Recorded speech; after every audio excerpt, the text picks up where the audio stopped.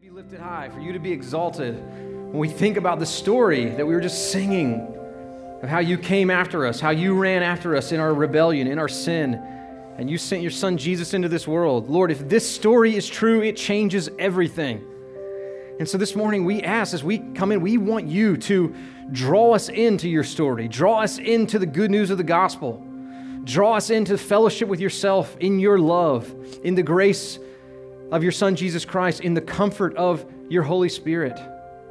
Lord, we want our hearts to sing to you. We want our hearts to truly look at you and see with awe and wonder what you've done for us.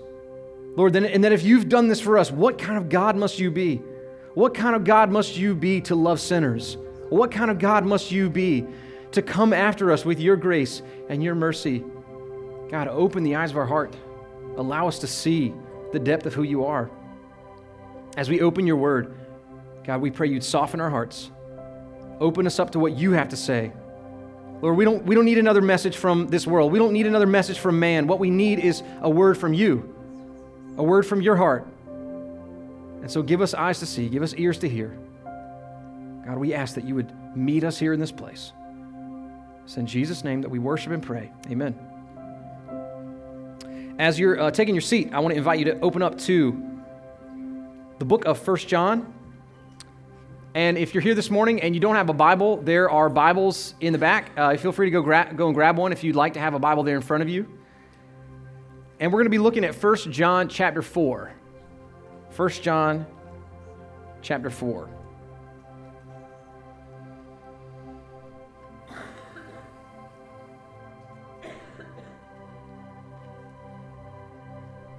First John 4, Beloved, do not believe every spirit, but test the spirits to see whether they are from God.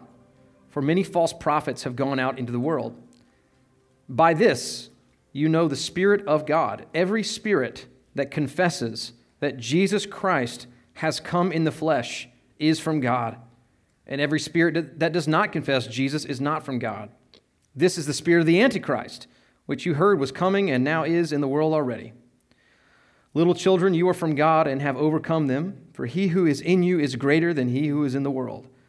They are from the world, therefore they speak from the world, and the world listens to them. We are from God. Whoever knows God listens to us. Whoever is not from God does not listen to us. By this we know the spirit of truth and the spirit of error. Beloved, let us love one another, for love is from God. And whoever loves has been born of God and knows God.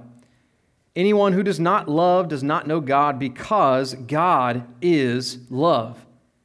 In this the love of God was made manifest among us, that God sent his only Son into the world, so that we might live through him. In this is love, not that we have loved God, but that he loved us and sent his Son to be the propitiation for our sins.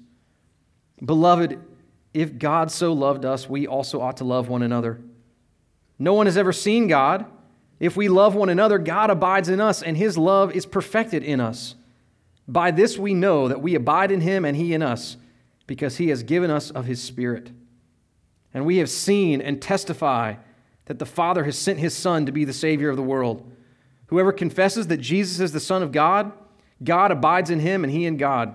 So we have come to know and to believe the love that God has for us. God is love, and whoever abides in love abides in God, and God abides in him. By this is love perfected with us, so that we may have confidence for the day of judgment, because as he is, so also are we in this world. There is no fear in love, but perfect love casts out fear. For fear has to do with punishment, and whoever fears has not yet been perfected in love. We love because he first loved us. If anyone says, I love God, and hates his brother, he is a liar. For he who does not love his brother whom he has seen cannot love God whom he has not seen. And this commandment we have from him: whoever loves God must also love his brother. This is the word of God. Some of y'all that have known me, gotten to know me a little bit, would know that I am not a math guy, right? Math's not really my thing. It's not really my strength. I understand that for some of y'all, math makes perfect sense. Math works for you. but it's always been pretty frustrating to me. The most frustrating part about math is you get this problem and you're working down through it, and you get to the end of your work, and you just know deep down in your soul that you do not have the right answer, and yet you have no idea where you went wrong. You begin to trace your steps, and you just don't know. What step did I miss? What thing did I get wrong? What equation did I mess up that has led me to the wrong answer? But one of the things that I think math teaches us about life is that the fundamentals are really important. That the steps that we take at the beginning, the steps that we take at the front, if we get them wrong, if we misunderstand the fundamentals of life, then we will end up in a radically different place with our lives. This morning, we're going to be talking about one of those fundamental things, one of those building blocks of life, that if we get it right, we'll understand life, and if we get it wrong, we won't understand life. 1 John chapter 4 that we just read is the most concentrated treatment of love in the entire Bible. Everybody values love. Everybody knows that love is an important thing, but here's the problem. We don't all define love in the same way. And so it's just like a math problem. If I'm over here and I think that 1 + 1 = 2, and you think that 1 + 1 = 4, we're going to end up with a different answer. And the same thing is true of love. You may say that love's really important. I may say love's really important. But if we don't define love in the same way, then we'll end up living our lives in radically different ways. So briefly, before we dive into the text, I want us just to see the importance of getting love right on 3 levels. So here's 3 levels that it matters of why we define love correctly.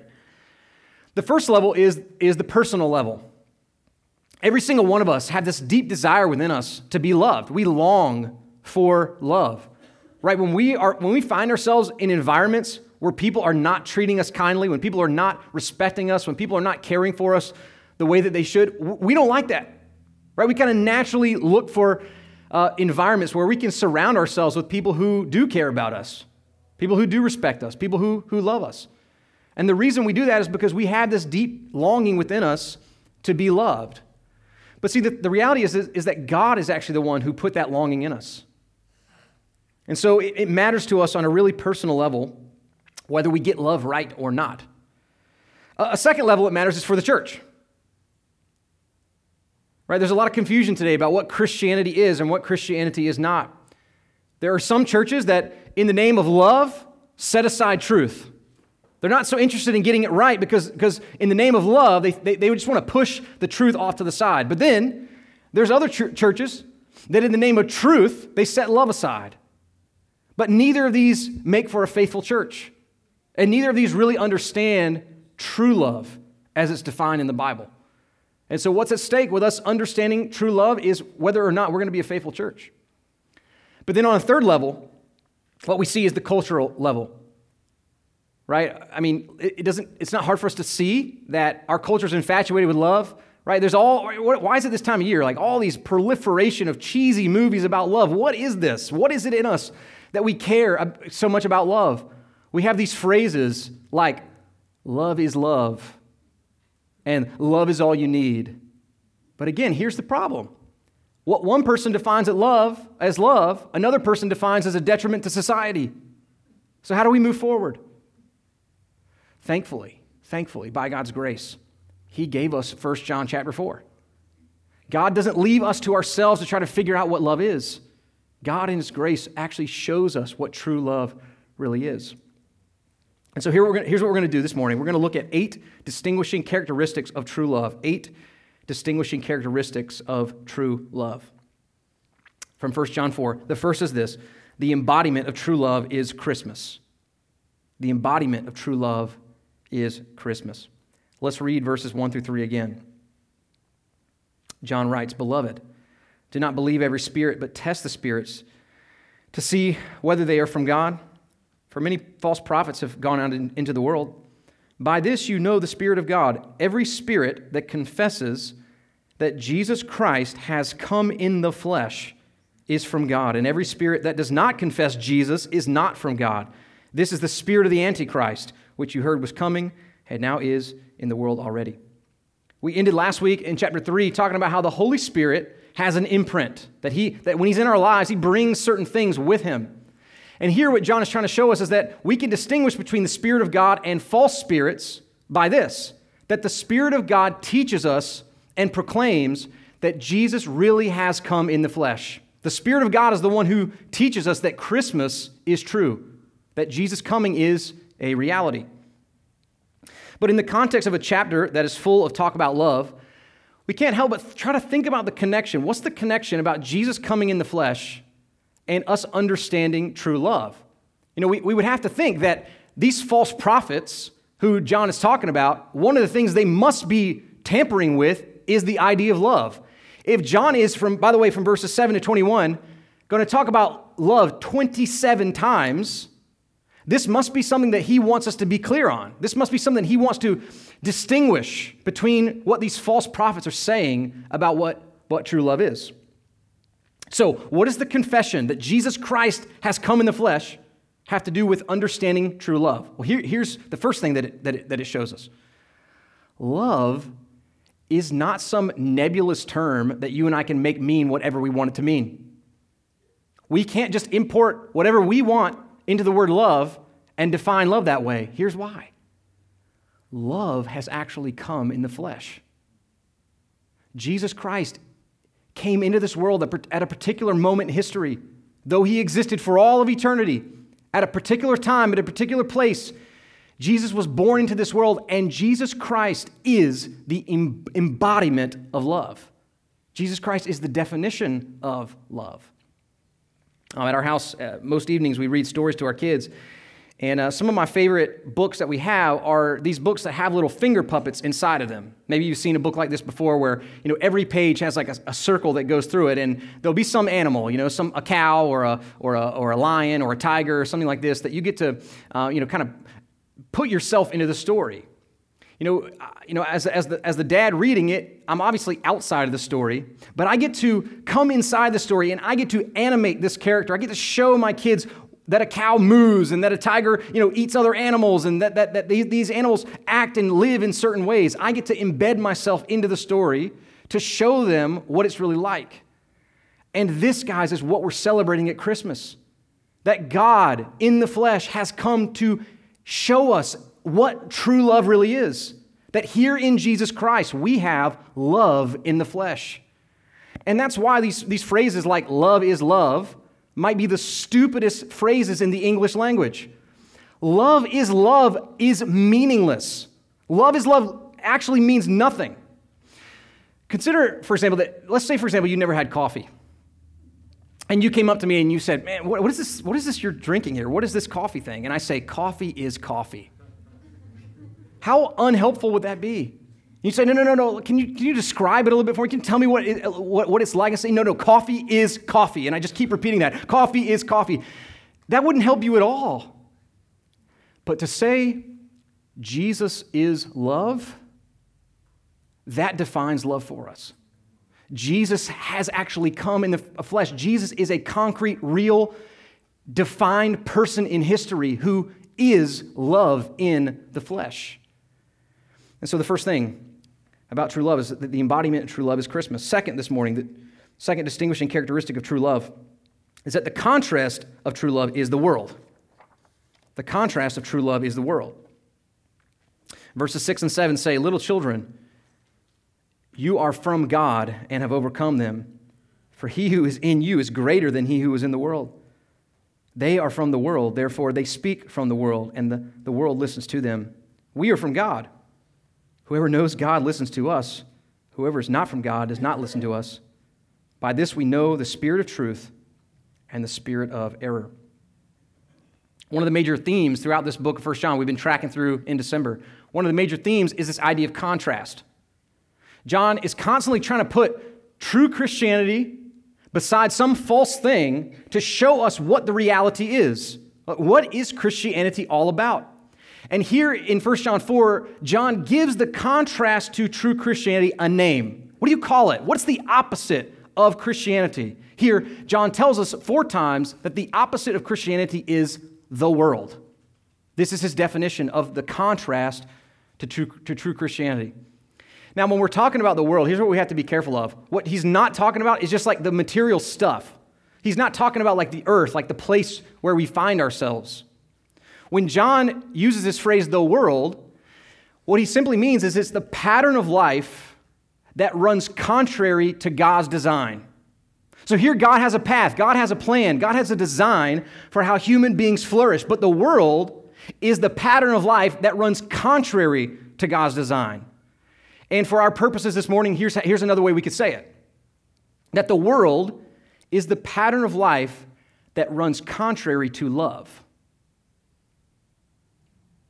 The world is the pattern of life that runs contrary to love. I want you to imagine that you're driving and you're about to get out on the interstate, and you get on the ramp, to go down towards the interstate. You're speeding up. You're in the acceleration lane.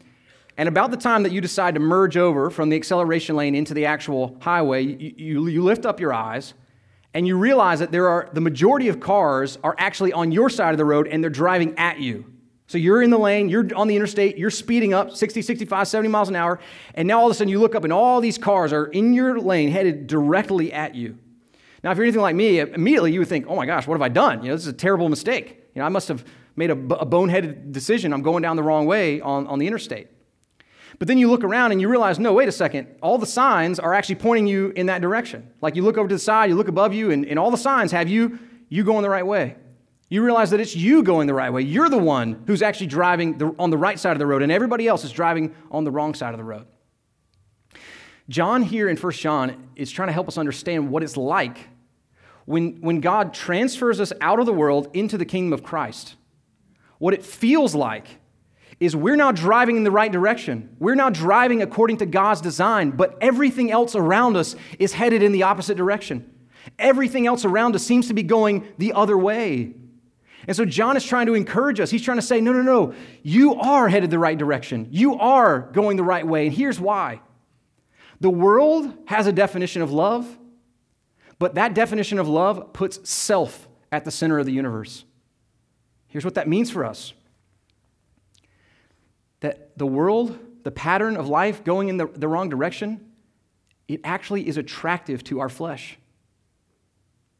It tells us, put yourself first.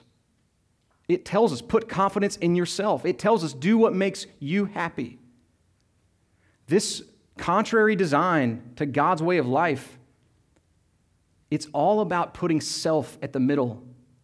And that's why it is the contrast to true love. John is trying to come alongside us, and he's trying to say, listen, the one in you is greater than the one in this world. The one leading you is the right one. That is, you feel like you're tracking in a total opposite direction of everything and everybody else around you, as you're trying to say no to the lie that putting self at the center of the universe is what makes you happy. As you're trying to go the opposite direction, John's saying, keep going, following the Lord, following His path. That is the way that in the end of history will be proven to be the right way. And so the contrast of true love is the world. And really this leads to our next distinguishing characteristic, that the source of true love is God. The source of true love is God.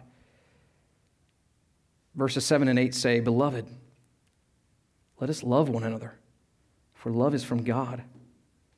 And whoever loves has been born of God and knows God.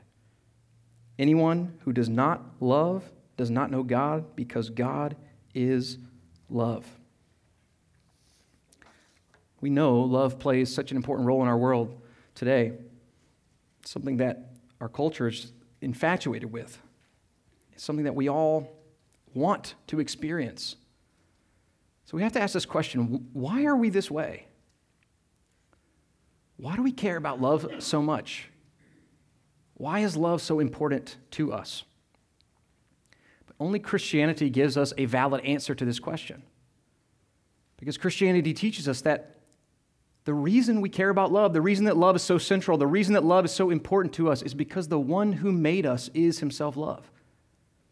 That our Creator, the one who designed us, is love. Now, when we say that God is love, we certainly do mean that God is loving. There's no one more loving than God. But it's more than that. It's more than that God is just loving. The reason that only Christianity has a valid answer for why you and I care so much about love is because this God, this one true living God from all eternity, has been a Trinity. Here in 1 John 4, it's one of the handful of chapters in all the Bible where we see that there is one God, and yet this God is the Father, and this God is the Son, and this God is the Holy Spirit. And the reason that God isn't just loving, but the reason that God in his very being is love is because for all of eternity, he has been the triune God. God the Father, God the Son, and God the Holy Spirit. Author Mark Jones writes this in his book, God Is. He says, if there were no world and no universe, imagine it, no world, no universe, the persons of the Trinity would still have an infinite, blessed, unchangeable, eternal, powerful love between them, and inward love. The reason that God is the source of love, the reason that love comes from God, the reason that God is love is because he is the triune God. And that's the only thing that actually makes sense of why you and I care so much about love. So if God is the only source of love, if God is the true source of love, then what we have to examine in our own lives is whether or not we are seeking love from the source or whether or not we are trying to satisfy our longing for love in the wrong places. Are we seeking love from the source, or are we trying to satisfy our deep longings for love in the wrong places? I already confessed to you that I'm not a big math guy. Another thing I don't really particularly enjoy is going to the grocery store. You know, you go in, I've learned the reason I don't like the grocery store. The reason I don't like the grocery store is because I'm so prideful. You know, you go in and you know what you're looking for and you can't find it, but you're not going to ask for help, right? That would just be against the code of, your existence. And so you scan up and down, and like, I'm so prideful, I've gone up and down every single aisle multiple times before I've actually stopped to ask somebody for help. But here's the real problem with this. The real problem is in your hunger and in your desire to find something to eat, you end up buying a whole lot of other stuff. As you scan up and down every aisle, things start to grab your attention. They design this thing, on purpose like this, right, to grab your attention. And then you end up walking out, spending way more time and way more money than you would have if you would have just asked somebody. I'm talking to myself right now, obviously. So many times, guys, the reason we're dissatisfied in this life is because we know something in us deep down knows that what we're longing for is love, but we can only find love in the true source. We search for love in the wrong places. We try to satisfy our hunger for love with the wrong things. And we end up wasting our lives trying to fulfill the longing we have for love. Maybe it's we try to find love in our spouse. Maybe it's that we try to find love in our kids. Maybe it's that we try to find love in some other person or some other friends or family or someone around us. We're seeking for love because God has implanted in us a love for him. And what John is trying to do, he's just trying to point our attention and say, there is a source, there is an eternal, infinite love that you were made for, and it is God. Those longings that you have to be loved, those longings that you have for other people to care for you and serve you and be around you and respect you and support you, you are only going to find what you're looking for in God himself. But now we turn to see the apex of love. See, this God who is love, he demonstrates his love for us. And so fourth this morning, the fourth distinguishing mark of true love is that the picture of true love is the gospel. The picture of true love is the gospel. Verses 9 and 10 say, in this, the love of God was made manifest among us, that God sent his only Son into the world so that we might live through him. In this is love, not that we have loved God, but that he loved us and sent his Son to be the propitiation for our sins. In Christmas, we do see that love is concrete. We do see that love is definable because in Jesus, love has come in the flesh. But if we want to see the pinnacle of love, if we want to know the apex of love, if we want to see the picture of love that is the most unbelievable, quintessential picture of love in all the universe, we must just simply trace the story of the gospel. God made us, he made you, he made me, he made all of us to know his love, to rest in his love, to find our life in his love, and then to reflect his love. But every single last one of us have turned away from God. We have rebelled against God. We have in effect said to God, I want to find love somewhere else. I think I'm better off without you. I think I know how to live life better than you know how to live life, and so I'm going to try it my way. And if God had wanted to, being the holy, just judge that he is, he could have condemned every single one of us. He could have simply given us what we deserved, walked away, and we would have been under his condemnation forever and ever and ever. But here John is trying to say, this is the apex of love. This is the greatest picture of love. This is the pinnacle of love. That instead of just condemning us, instead of just wiping his hands clean of us and walking away, God sent his son Jesus into the world to rescue us. That the very people who rebelled against him, God came and saved. And so here's how we see what true love is in the gospel. One thing is that you can measure true love by how much it costs. You know, we look at when somebody loves somebody and it was a huge sacrifice. It was a costly sacrifice. We see that as real love, deep love, meaningful love. And there's nothing that is more costly than the Son of God. For God to give his Son for us is the most costly love that has ever been witnessed in this world. And then John clearly says, I love how he explicitly says in verse 10, and this is love, not that we have loved God, but that he loved us. See, when God loved us, it wasn't because we took initiative towards him. It's not like we were leaning in towards God. It's not like we had taken a few baby steps towards God to show him that we were somehow deserving of his love. No, God's love for us is an initiating love. And here's what that means, guys. Here's the great picture of God's love, that God loves sinners. You know, it's commendable when anybody in this world loves somebody else. You know, if you love somebody who loves you back, I mean, that's good. That's commendable, right? If you love somebody who's sort of indifferent to your love, I mean, that is admirable. I mean, we really respect that. But if you love your enemies, we honestly just don't understand that. We don't even have a category for that. Loving people who hate you, loving people who don't want you, loving people who would rather you not exist. And yet that is the love of God for us in Christ. That is while we were sinners, it's while we were saying to him, we can do better without you, that he came for us. And then notice how in verse 10, at the end of verse 10, he says he loved us and sent his Son to be the propitiation for our sins. This love of God, it's an overcoming love. See, there was this great dilemma. God is just. God is a judge. We're all thankful for it. We're glad that God is just. We're glad that in the end, justice will prevail. That's a good thing. But that presents a dilemma for all of us. Because we all know we're guilty. We all know we've sinned against God. And so how is it that we're going to be forgiven? How is it that we're going to come back into relationship with God? And at the same time, God is going to uphold his justice. How can both happen? But this is the love of God. It's an overcoming love. That at the cross of Jesus Christ, God executes perfect justice and he displays his perfect grace. God both carries out the just sentence that you and I deserve, and he forgives us of our sins in Jesus Christ. This is God's great love. So here's the deal. In order for us to embrace and feel and know and experience the greatness of God's love, we actually have to admit our sin. If we keep our sins at a distance, if we redefine our sins as just mishaps, mess-ups, failures, mistakes, we'll never actually really sense the depth of his love. But if we look at our sins and we call them what they are, we understand that it's rebellion against God. We feel in our heart of hearts that we tried to live without God. We'd rather he be gone. And then we see what he did for us. That's when love really melts our hearts.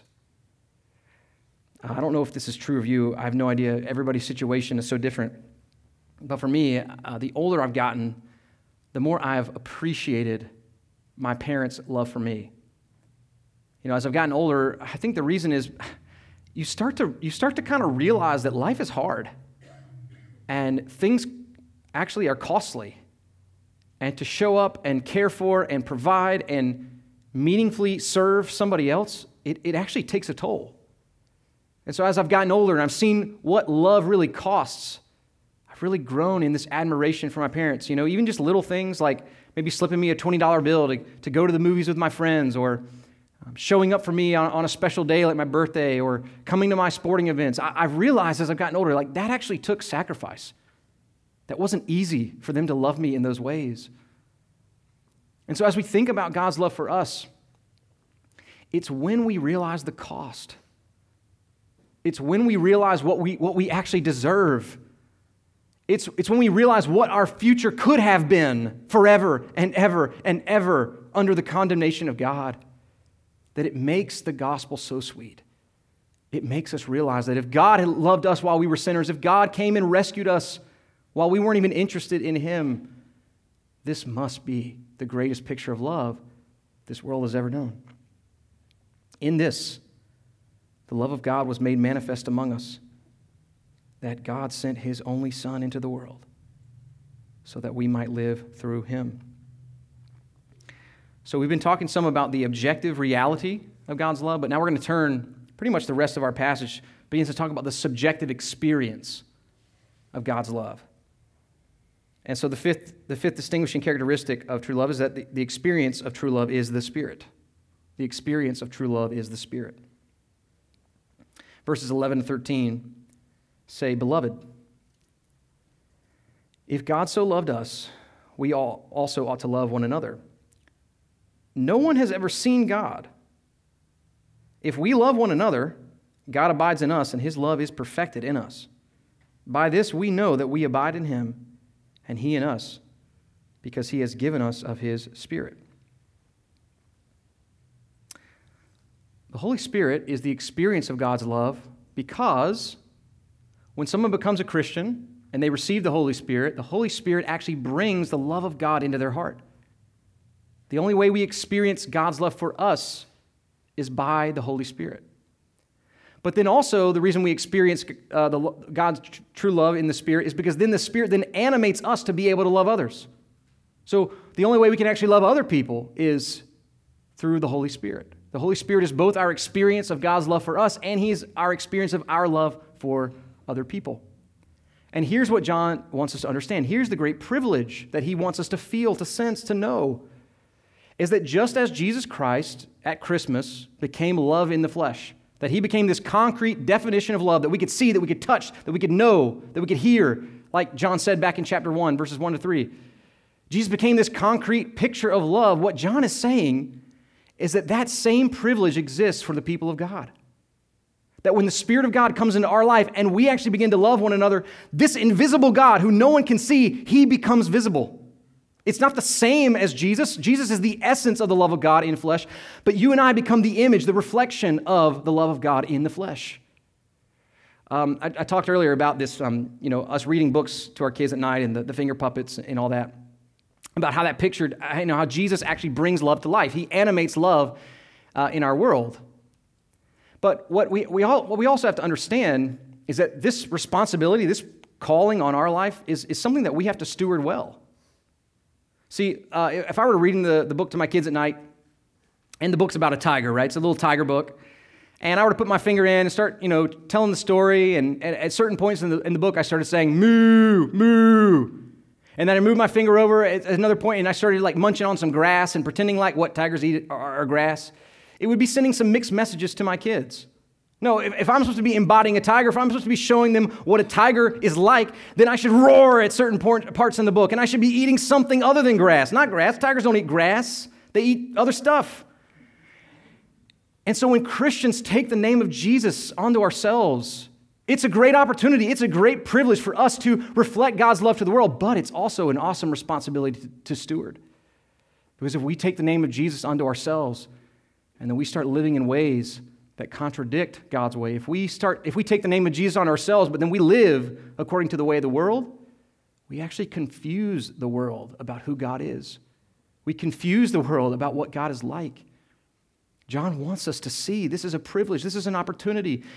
This sets the agenda for our lives, for our church, to take the name of Jesus and by the power of the Holy Spirit to begin to exhibit to the world what God's love really looks like. But John wants us to press even deeper into the subjective reality of this, and so he just continues to press deeper and deeper. And so our sixth distinguishing mark is that the apprehension of true love is by faith. The apprehension of true love is by faith. Verses 14 to 16 say, "And we have seen and testify that the Father has sent his Son to be the Savior of the world. Whoever confesses that Jesus is the Son of God, God abides in him and he in God. So we have come to know and to believe the love that God has for us. God is love, and whoever abides in love abides in God, and God abides in him." Now, right from the start, I just want to say I've used this word apprehension, and that word is actually used two different ways in the English language. You know, apprehension can mean anxiety or trepidation or fear or something like this. But here the way I'm using is to take hold of something, to apprehend, to grab hold of something. And here, John gives us such a powerful statement to understand what should our day-to-day experience be like with God. Well, here's what he says. He says, "So we have come to know and to believe the love that God has for us." John is telling us that the love of God is actually something that we must come to believe in. We actually have to come to a point where we actually trust that, yes, in fact, he does love us. See, here's what can happen. We're living our lives, we're going about our day-to-day experience, and some suffering comes into our life.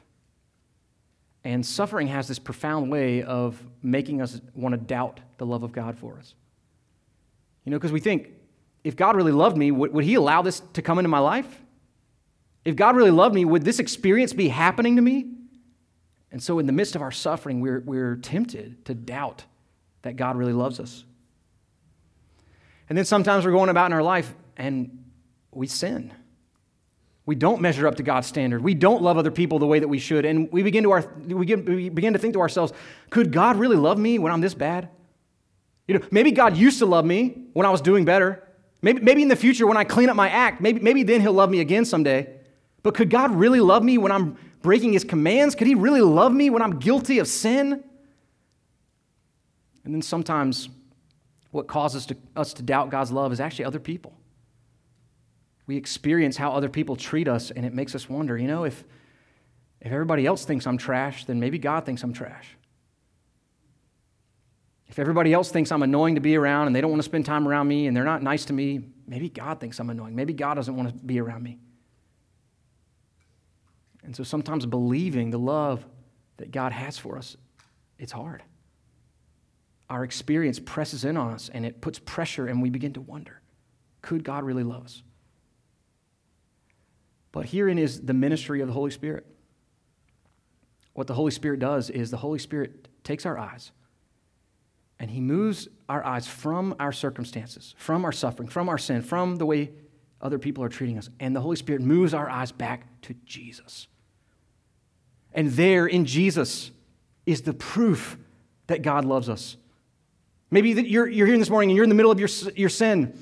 Maybe you're in the middle of suffering. Maybe you have nobody around you who cares for you, who supports you. The Holy Spirit then turns your eyes and he says, look at Jesus. Do you wonder if God loves you? Here's Christmas. Here's God sending his son into the world for you. Do you wonder if God loves you? Look at the cross. Here's Jesus dying for you. And guess what? He's dying for you while you were a sinner. Before you ever even made one move towards him. Here is the proof beyond all shadow of doubt that God loves us. Not in anything in ourselves, not in anything in our experience. In Jesus Christ. If you're here today and you're not a Christian, you would say, I don't believe in Jesus. I haven't trusted in the Lord. You may have come in this morning wondering if God loves you. Wondering if God could love you. But here's how this worked for those of us who have come to know the Lord. At some point in our life, at some point in our experience, the Holy Spirit revealed to us that Jesus died for us while we were sinners. That God already loved us way before we ever even thought about him or cared about him. And when it hit our hearts, and when it sunk in, that he loved me while I was a sinner, then the only thing that made sense after that was to trust a God who was like that. To say to a God like that, I'm yours. If you love me while I was a sinner, if you love me while I was in my rebellion, then I must believe in you. I must trust you. And then the next question becomes, how will trusting God's love change our lives? If we come to rest in it, believe it, enjoy it, how would it change our lives? So this leads to our seventh distinguishing characteristic, that the goal of true love is confidence. The goal of true love is confidence. Verses 17 to 18 say, by this is love perfected with us, so that we may have confidence for the day of judgment. Because as he is, so also are we in this world. There is no fear in love, but perfect love casts out fear. For fear has to do with punishment, and whoever fears has not been perfected in love. You know, when I look back on my life, there's a number of seasons when it felt to me like I was under evaluation by the people around me. I can think back on a time when I went through this job interview process, and it was kind of the first time that anything like this had happened to me, where the interview process lasted for months, and there was round after round after round, and after about the third or fourth round, I started to just get really self-conscious. I would go home and I would just be rethinking everything and constantly, did I say this right? Did I answer this question right? It just kind of felt like the pressure of the world depended on whether I said the right thing or looked the right way or acted the right way in the room with these other people. I can think back on other times when maybe it was a sports team and I just knew like my position on the team wasn't safe, and any day I might walk in and my name was scratched off the list and somebody else's name was in my place, and it just kind of sucks the joy out of playing and enjoying sports. But maybe even more meaningful, we've all experienced this, where maybe there's some person, some relationship, and we just think, man, I'm just one wrong step away, I'm one mistake away, I'm one bad little thing away from this person just cutting ties with me and walking away forever. And what we end up doing is we kind of start to think that that's how God is towards us. We know he sees everything, we know he knows everything about us, and we kind of start to think maybe I'm constantly on eggshells with God. Maybe he's just constantly evaluating my life, and he's sitting up there wondering, is he gonna get it together today? Is he gonna get on the right path today? I don't know about that Morgan guy down there. And we start to feel like this is God's main way of interacting with us, is by way of evaluation. Guys, here's what John is saying here in John chapter 4. He's saying that's actually not what God wants. God doesn't want us walking around on eggshells. God actually isn't trying to motivate us by hanging heaven and hell out in front of our lives so that we wake up every day thinking, I'm not sure where I'm going to end up, so I better live good today. That's not what God wants for his people. Jesus gave us something, one thing, just one thing, that he wanted us to do over and over and over and over again. Tonight at our 4 and 5 o'clock services, we're going to celebrate the Lord's Supper together. We're going to celebrate communion together. Here's this one thing that Jesus wants his people to do over and over and over again. And here's the reality, guys.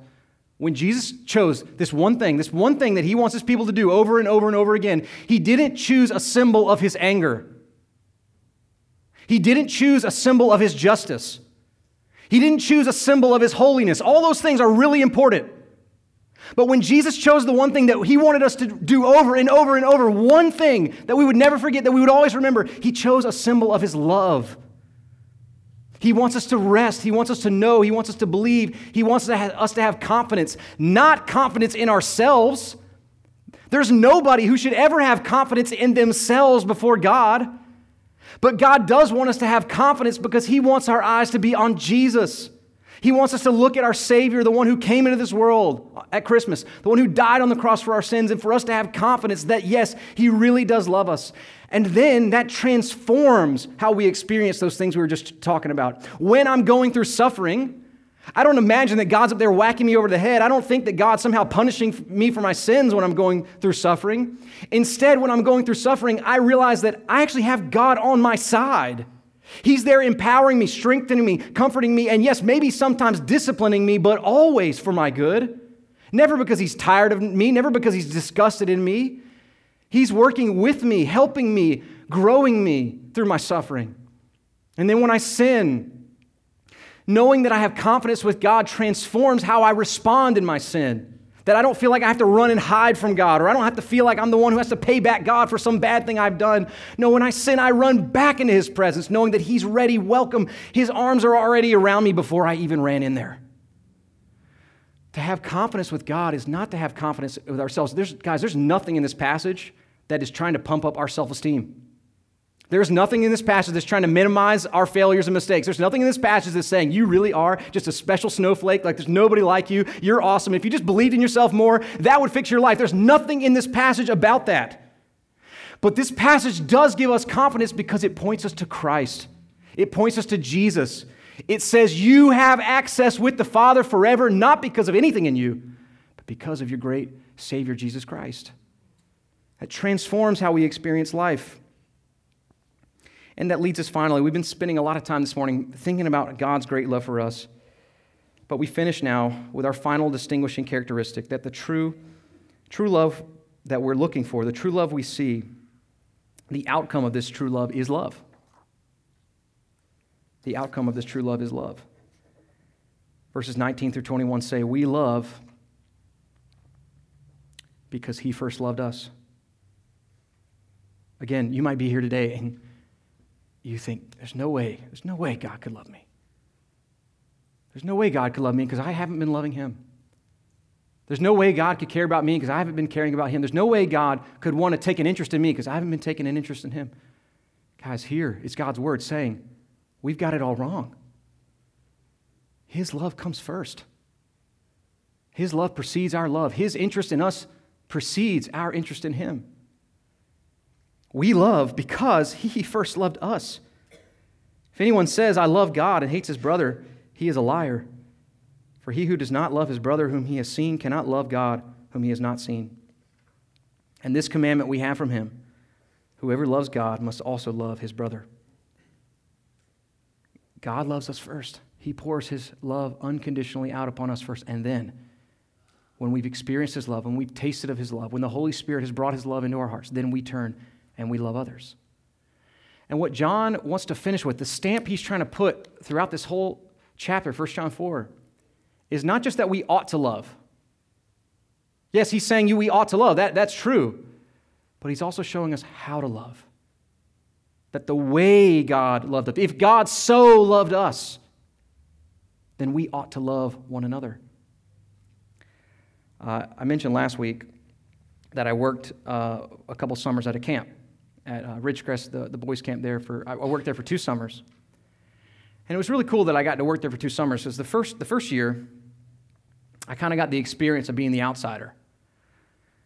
You pull up the first day, and you're just kind of nervous. You know you're about to meet a whole bunch of people that you've never met before, and you drive up, and you see these groups of groups of guys standing around laughing and talking, and you can just tell, like, they know each other. They already have friendships. They've already established a bond, and so you just kind of immediately feel on the outs. But they've done such a great job at this camp. They've kind of instilled this culture where when somebody new walks up, when a new guy walks up, they immediately just sort of break, and they come after you, and they wrap their arms around you, and within a few minutes, you just kind of feel like you're part of the family. You get to feel like you're on the inside. You're part of one of them. And so it was so cool the next summer when I got to be on the other side of it. And I was already there, and these new counselors were driving in, and again, they had that same look on their face of fear, trepidation, feeling like they were on the outside. And then because I had been loved that way the year before, because I had seen how they came after me, how they wrapped their arms around me, how they made me feel part of the family, I knew how it was that I could go and then replicate that towards other people. I got to wrap my arms around other people. I got to welcome them in. I got to help them feel like they were a part of the family. And here's what John is saying. He's saying it's not just that we learn that we ought to love. He's saying we learn from God how it is that we love, that we remember that God first took initiative towards us. And so in our love for others, we ought to be taking initiative towards others. We learn that if God's love towards us was a gracious love, then our love towards others ought to be a forgiving love, a patient love. When we learn that God's love towards us was a costly love, a sacrificial love, we learn that many times what it means for us to love others is to lay our happiness aside, to put what would make us feel the best aside, to press in and put the other person above ourselves. And even as we heard this morning, Sometimes what it's meant for God to love us is to be really honest with us, to tell us the truth. And sometimes that's what it looks like for us to love somebody else, to have the courage to care enough about them, not to sweep the truth off to the side, but to gently, humbly, carefully sharing the truth with them. So we started this morning talking about the importance of defining love. And in all honesty, I know I haven't actually given you a definition. So we think back through what exactly is true love? What is it? How do we define it? Well, here's true love. True love is seeking the good of others in a God-centered way. Seeking the good of others in a God-centered way. See, if we have any other definition of love, if there's any other version of love where man is at the center, it's not true love. It's not real love. No, love comes from God. Love is shaped by God. And here's the most important thing. Love draws us to God. When Jesus Christ displayed for us the greatest act of love in the universe, he was reconciling us to God. And that is the mark of true love. That is love in the flesh, seeking the good of others in a way that draws them to God, in a way that is shaped by God, in a way that flows out from the heart of God. Seeking the good of others in a God-centered way. Here's what John has said. No one has ever seen God. If we love one another, God abides in us, and his love is perfected in us. On Christmas morning, Jesus became love in the flesh. Jesus Christ made love a concrete, definable reality in this world. And when his love floods our hearts, we get to be love in the flesh like him. We get to show the world who this God is, who is love. Let's pray.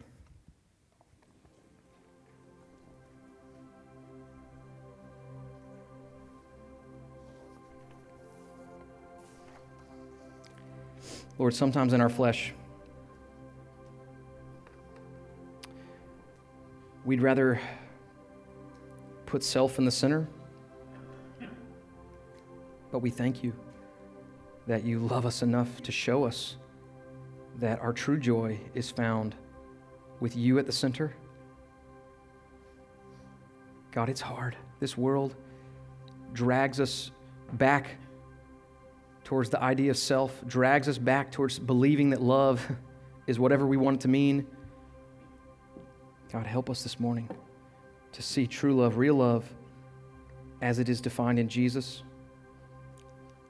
God, I pray for anybody here this morning who doesn't have confidence with you, who still wonders and doubts your love for them. God, would you turn their eyes upon Jesus? Would you set their focus upon the God who sent his Son into this world for sinners?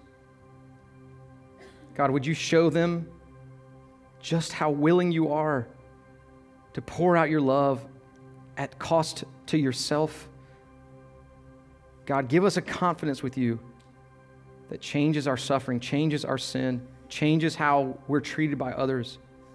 God, flood our hearts with the reality of your love that we might then turn and love others.